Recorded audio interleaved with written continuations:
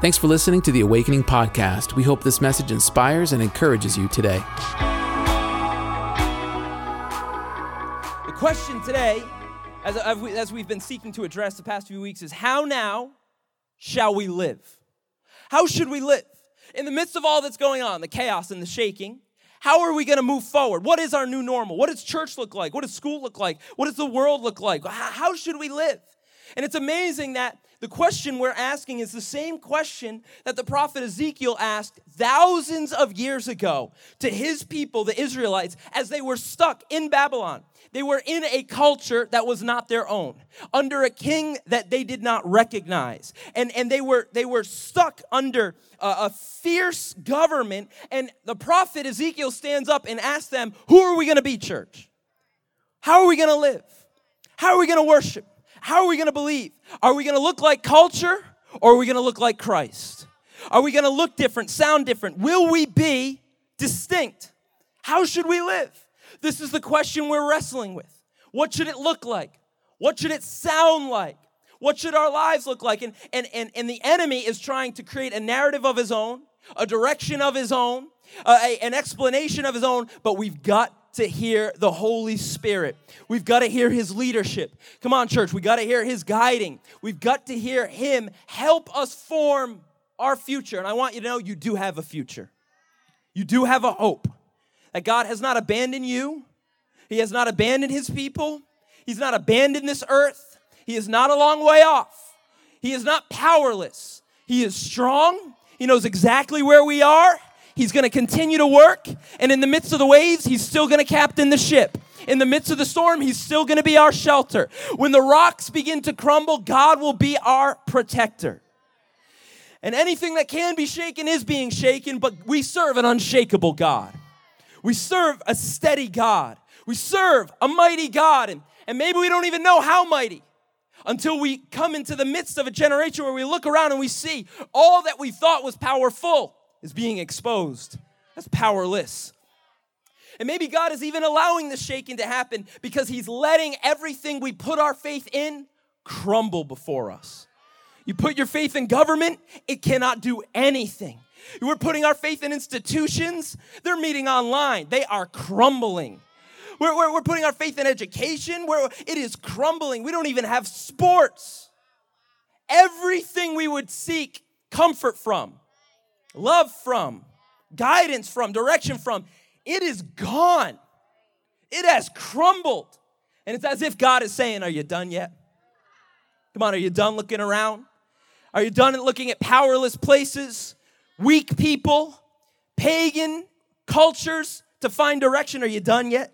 Church, believers, Christian, Jesus follower, are you ready to come to the one that saved you? He who began a good work in you will be faithful to complete the good work in you. We got to come back to Jesus. You know, one of the pastors over our church, one of our leaders, was speaking to my dad, the pastor, and he said this phrase, God will not relent until we repent. God is a jealous God, and he's saying, I want you back. I want you back. I want you back, church. And so today, right now, we're in a place of choosing. We're in a place of sifting, of separation. And we're honestly right now in a place of choosing our worldview. How are we going to engage with the world? Are we going to engage in the flesh or the spirit? Make no mistake, there's no mixture between these two things. Flesh or spirit? Are we going to engage in culture or are we going to follow Christ? Are we going to live in the temporary or the eternal? Are we going to live with our minds on kingdom or on state? How are we going to engage in the world? Are we going to be out of our own strength or out of his grace? Out of our own wisdom or out of his guidance? Hear me, are we going to go back to the law, rules, regulations that you could never keep up? You could never be better, do better, could never save yourself? Is that where we're going to go back to? Where everyone holds themselves to a standard that they themselves can't even reach? We're going to go back there, or are we going to be in the new covenant?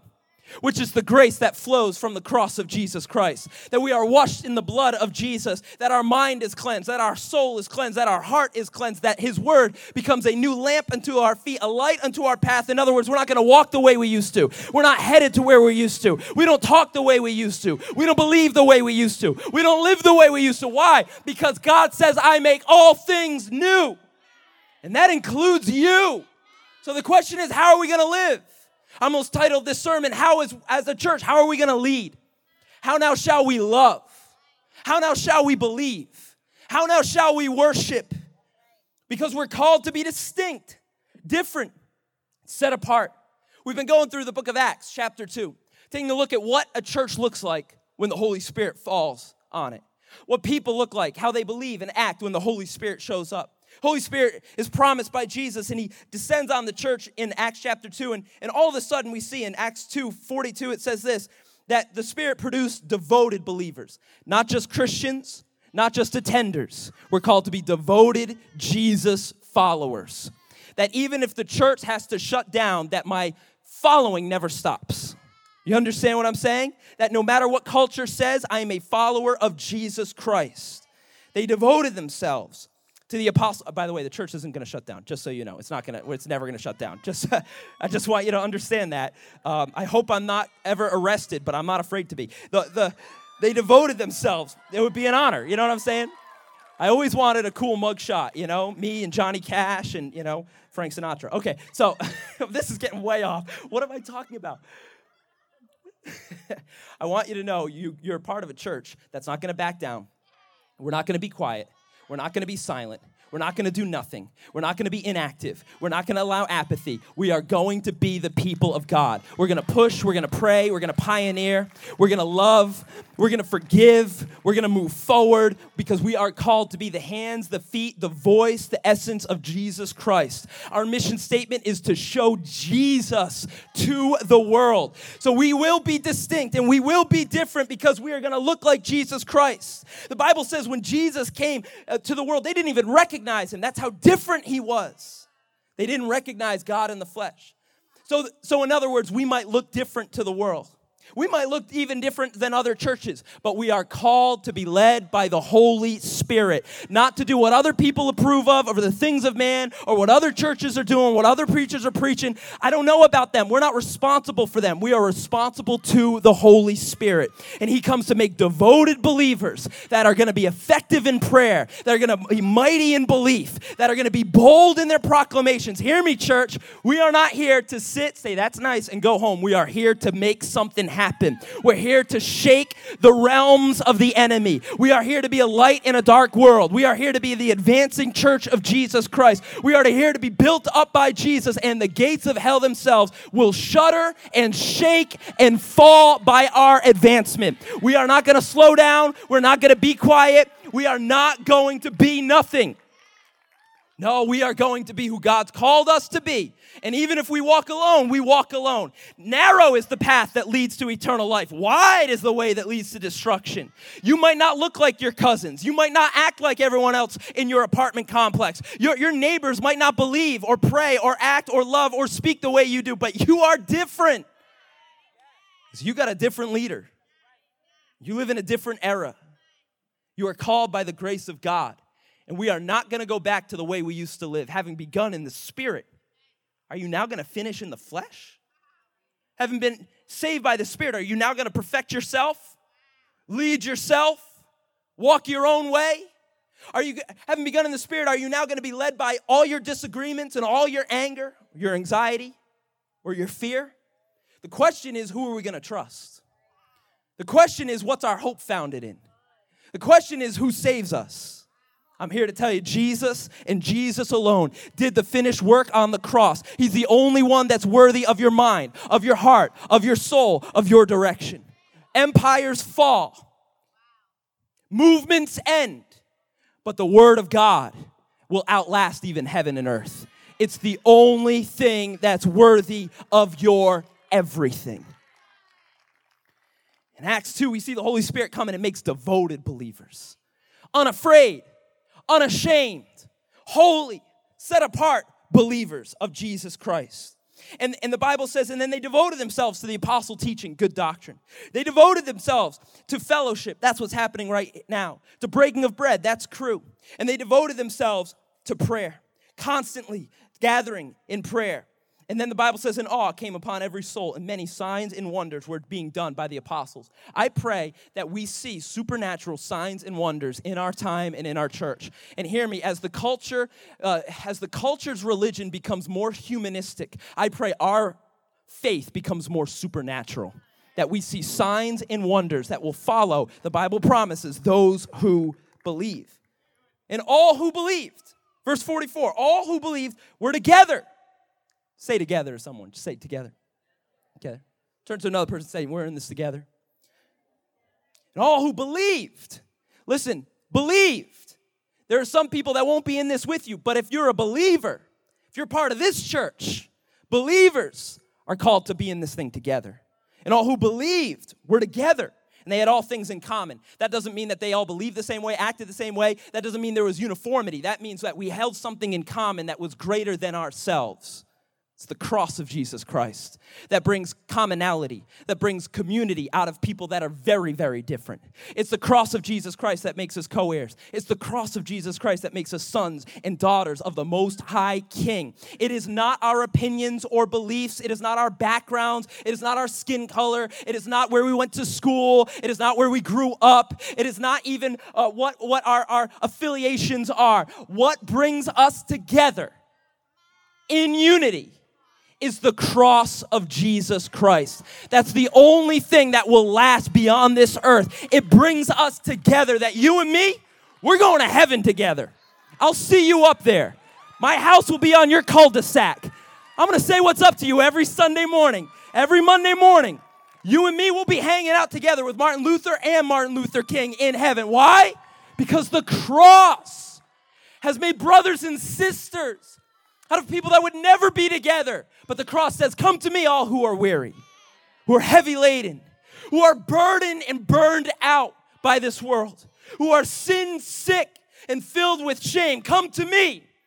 Drop your burdens at the foot of the cross. Whatever your sin is, I'm at the foot and you're at the foot. And I'm not looking at you saying, oh, look at their burden. Look at their sin. No more judgment at the foot of the cross. We all need the glory of God. We've all fallen short. We've all screwed up. We are all guilty. And the cross says, I have set you free. It's the cross of Jesus that brings us together. It's the cross of Jesus that makes us distinct, different, unique. I can't answer for the world, but I can speak for this church. We are one heart, one soul, one voice, one mission, one people, because we have one Savior, and His name is Jesus Christ. The Bible says not only did they have all things in common, that they began to sell their possessions and belongings and distributing the proceeds to all as any had need. Because here's what the Bible does. This is what the Spirit does. It brings people together, and then it turns them outward. It makes us generous. It makes us filled with love and forgiveness. It makes us like Jesus. The enemy, his plan of attack, and he does have a plan of attack, and he has his schemes. And by the way, they do work. They do work if you will allow them. They do work if you won't call them out. So I just want to tell you what the plan of attack is. It's age old. What his plan of attack right now for the nation, for our state, for our church, for our marriages, what it is right now is division and distraction. That's the two prongs of his attack. If he can't divide us, he can at least distract us. And hear me, division, it not only wants to come into the nation, it really wants to get in the church, because the church is the strength of the nation. See, we have seen what a nation looks like when it doesn't have church for 4 months, and it is terrible. It is horrible. Without prayer, without worship, without gathering, without teaching, without preaching, without love, this nation begins to crumble at its foundations, because its foundations is Christ. It is God.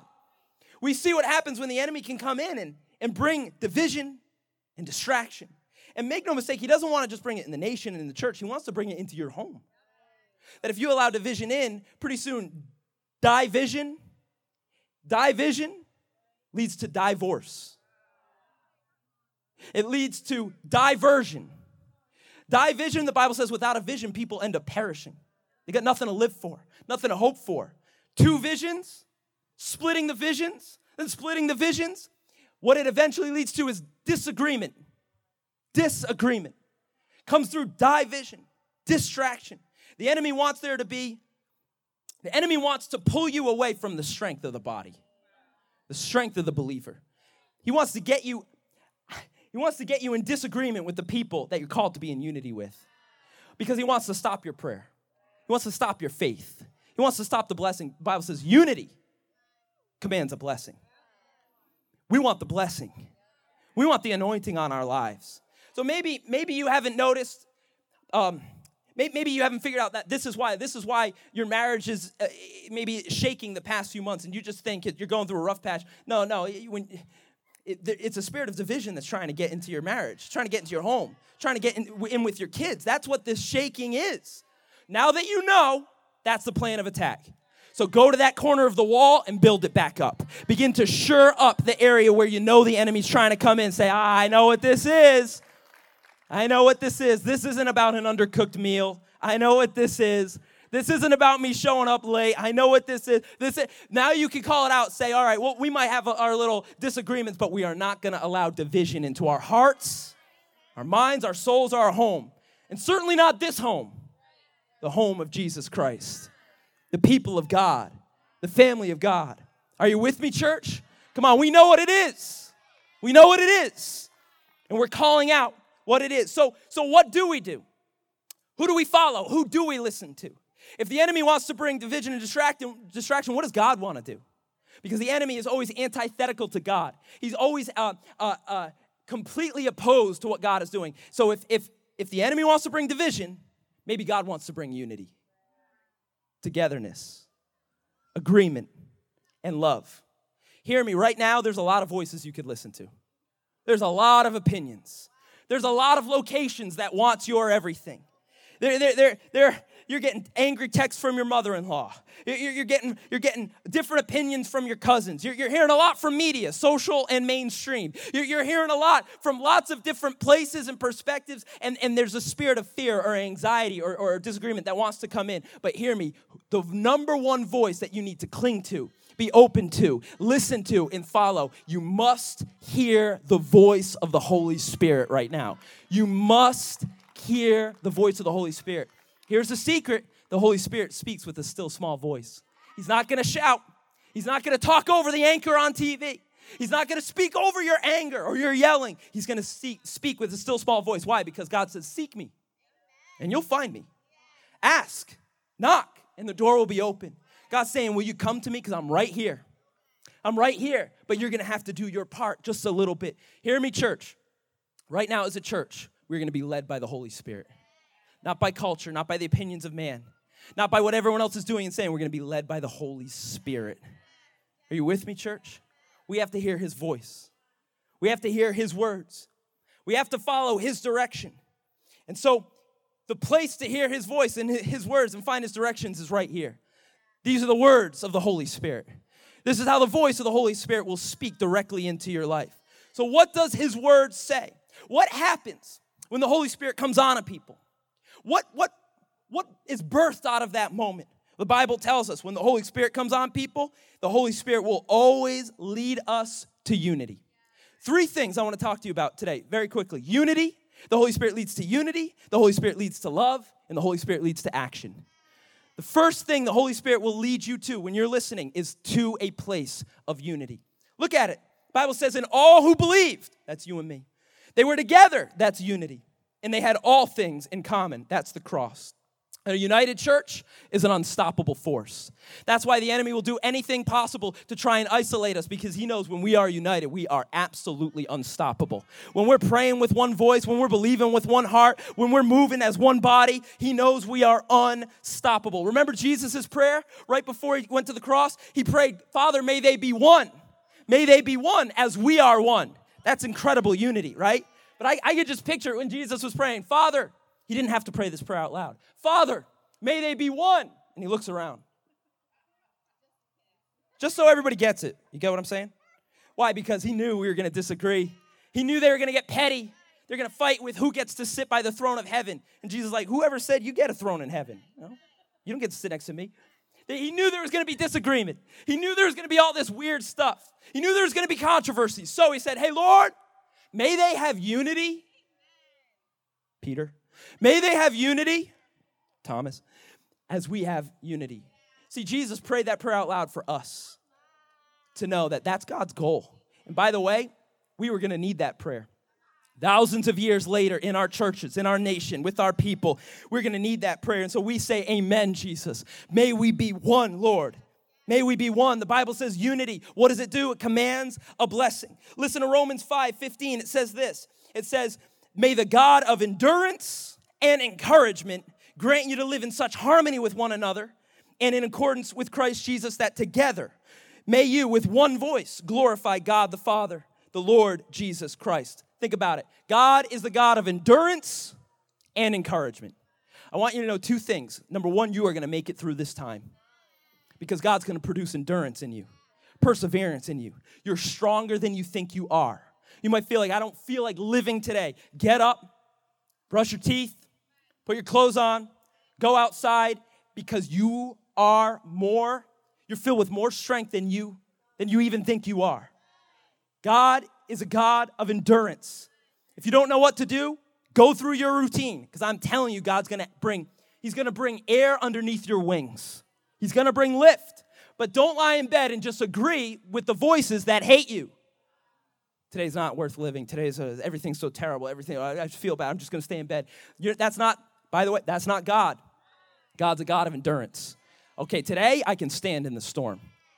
Come on, today I've got a foundation on Jesus. Today I can get up 1 foot on the ground at a time. God is a God of endurance. And by the way, He's a God of encouragement. I just want you to know that's the words that the Holy Spirit's going to speak to you. So if you're hearing words that bring you down, that are negative, that are unhealthy, that are distracting, that are abusive and oppressive, I just want you to know that's not the voice of the Holy Spirit. That's the voice of fear or anxiety or hatred or violence or anger. So therefore, whatever those words say are not the voice of the Holy Spirit, so you can completely disregard them. So many times people will tell me, this is what the voices in my head are saying. I know it's not God, but this is what they're saying. It's like, yeah, but you got the answer. You know it's not God. So who cares what they're saying? Who cares what they're saying? They are empty, powerless, and authorityless in your life. So what does this Holy Spirit have to say over you? You've got to get into the Word of God and begin to get that in your heart, in your mind, in your soul. Come to the Word of God. What am I saying? I'm saying this. Enemy, we see your scheme. We see your scheme. It's to divide and then conquer. But we're not going to be isolated. We're not going to be moved off. We're not going to be apart. There's a Tolkien character in the Lord of the Rings trilogy called Wormtongue. And he was an advisor to one of the kings. And he would sit next to the king and he would just speak weakness and poison into his ears. And this advisor actually represented a different kingdom. He was a spy for a different kingdom. And he would speak weakness into the king's ears. And he would say, you can't go out to battle. You're old. You're weak. You got no strength. Today's not the day. Today's not the day to get up. Come on, war's for young men. Today's not the day to fight through. And as the king accepted those words, as he drank from the poison, he became what those words declared over him. He became old and weak and fearful and anxiety-full. Why? Because the words he was listening to, the counsel that he was receiving, was not that of strength or of truth.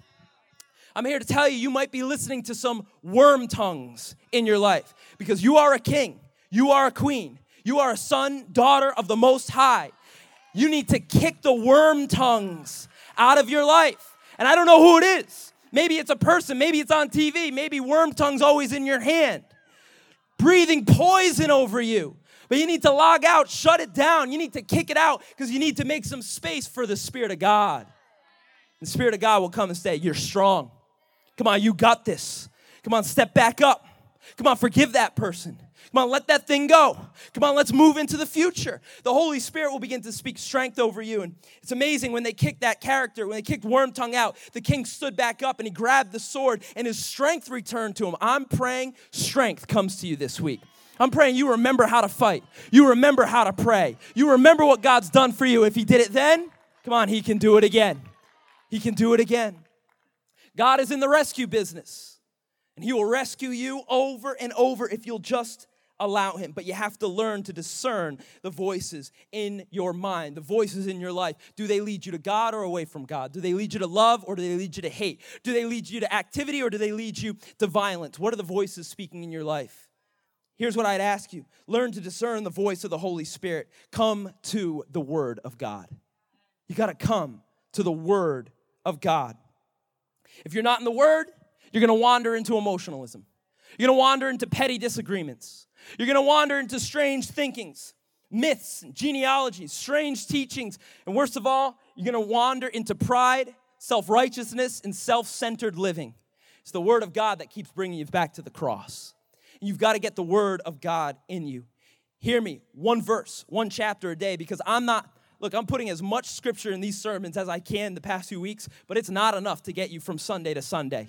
You need to eat of your own manna. You need to drink from your own well. You need to eat of the bread of life yourself. It will help a hungry and thirsty soul. It is the Word of God that will come and will be your foundation in the storm. It will be the rock against the waves. It'll be the shelter against the wind. The Bible says heaven and earth will pass away, but my word shall remain. So what does the Word have to say over you, over us as a church? The Bible calls us to love each other as Christ loved us. The Bible calls us to unity. When the Holy Spirit comes on you, it'll bring us into unity, and it will move us into a place of love for each other. The Bible says love, it covers, not exposes, a multitude of sins. Look at what the Word of God says in Romans chapter 12. If you want to read the rest of the chapter today, that's the chapter I'm reading from. It says this, "For by the grace given to me, I say to everyone among you not to think of himself more highly than he ought to think, but to think with sober judgment, each according to the measure of faith God has assigned." He says, "So now let your love be genuine. Abhor what is evil. Hold fast to what is good. Love one another with brotherly affection. Outdo one another in showing honor." Does that sound like anything we see in our culture? Outdo one another in showing honor to each other. Do not be slothful in zeal. Be fervent in spirit. Serve the Lord. Rejoice in hope. Be patient in tribulation. Be constant in prayer. Contribute to the needs of the saints and seek to show hospitality. Come on, bless those who persecute you. Bless and do not curse them. Rejoice with those who rejoice. Weep with those who weep. Live in harmony with one another. Do not be haughty, but associate with the lowly. Never be wise in your own sight.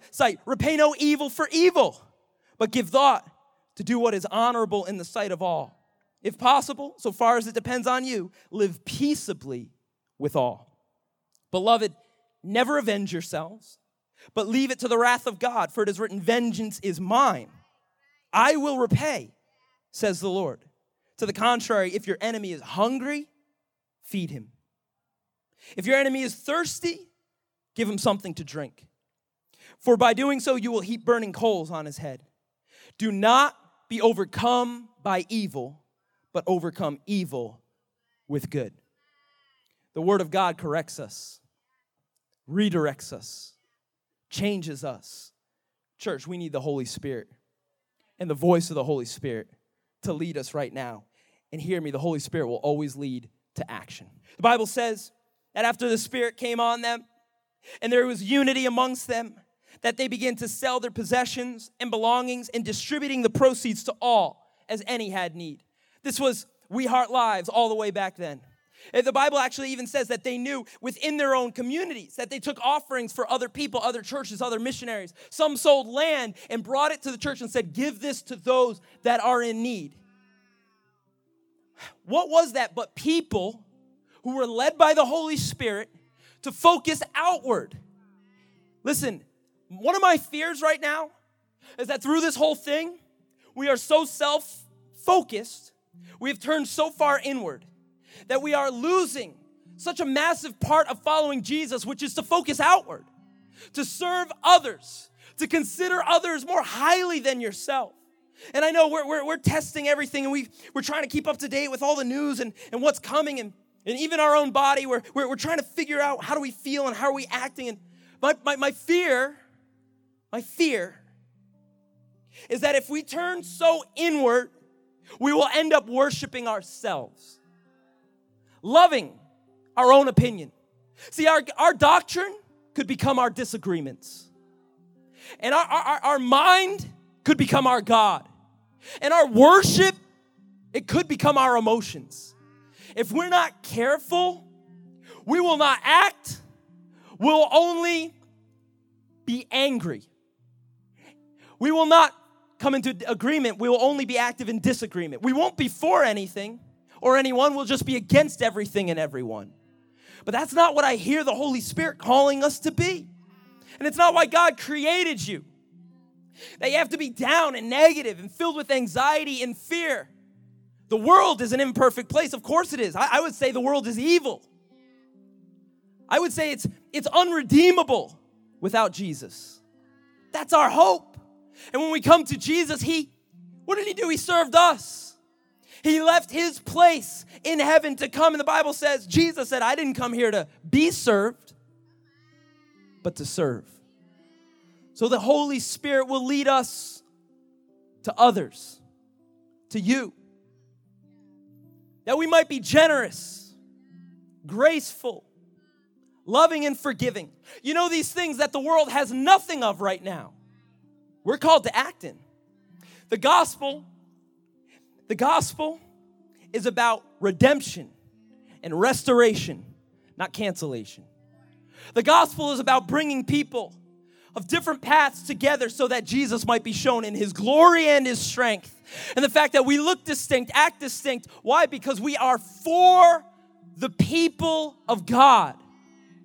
And we're taking care of each other. So I guess I would ask you, church, will you be generous? I'm asking you to be generous with your love and your forgiveness. Let me put it this way. Will you be generous with your grace right now? Your husband and wife might need some extra grace right now. Your kids, the church, leaders, people, our nation. We might need to extend some extra grace, be generous with our grace as Jesus was so generous with his grace towards us. I'm not going to hold you into my account when Jesus so freely freed me. I believe it would be powerful. I believe it would be different. Right now, if you love, it would be radical. If you're peaceful, it would be powerful. If you're happy right now, that's rare. That's rare. People will say, what do you know that I don't? And it's not what, it's who. I was walking in the other day and coming to church one of these Sundays, and I was feeling the stress of the pulpit. I don't want to say stress, but maybe I should say the importance of the moment and all that was going on, in the world. And I was walking into church, and one of the greeters out there was smiling and said, hey, Pastor Jordan, we're going to have a great day today. And I began to tear up. I didn't know that I needed encouragement that much. I didn't even know. When they said hi and they were smiling, it made me begin to have an emotional response because they're saying, hey, we're going to have a good day. And I said, we are going to have a good day. Thank you for saying that. I didn't know that I needed encouragement that much. People need encouragement right now. People need grace right now. Love right now. I'm talking about Holy Spirit things. The world can't show us this. They've never experienced it. But we are sons and daughters of the Spirit. Will you be generous with your grace, with your love and your forgiveness? Because I'm telling you, it's what the Holy Spirit would want of you and of me.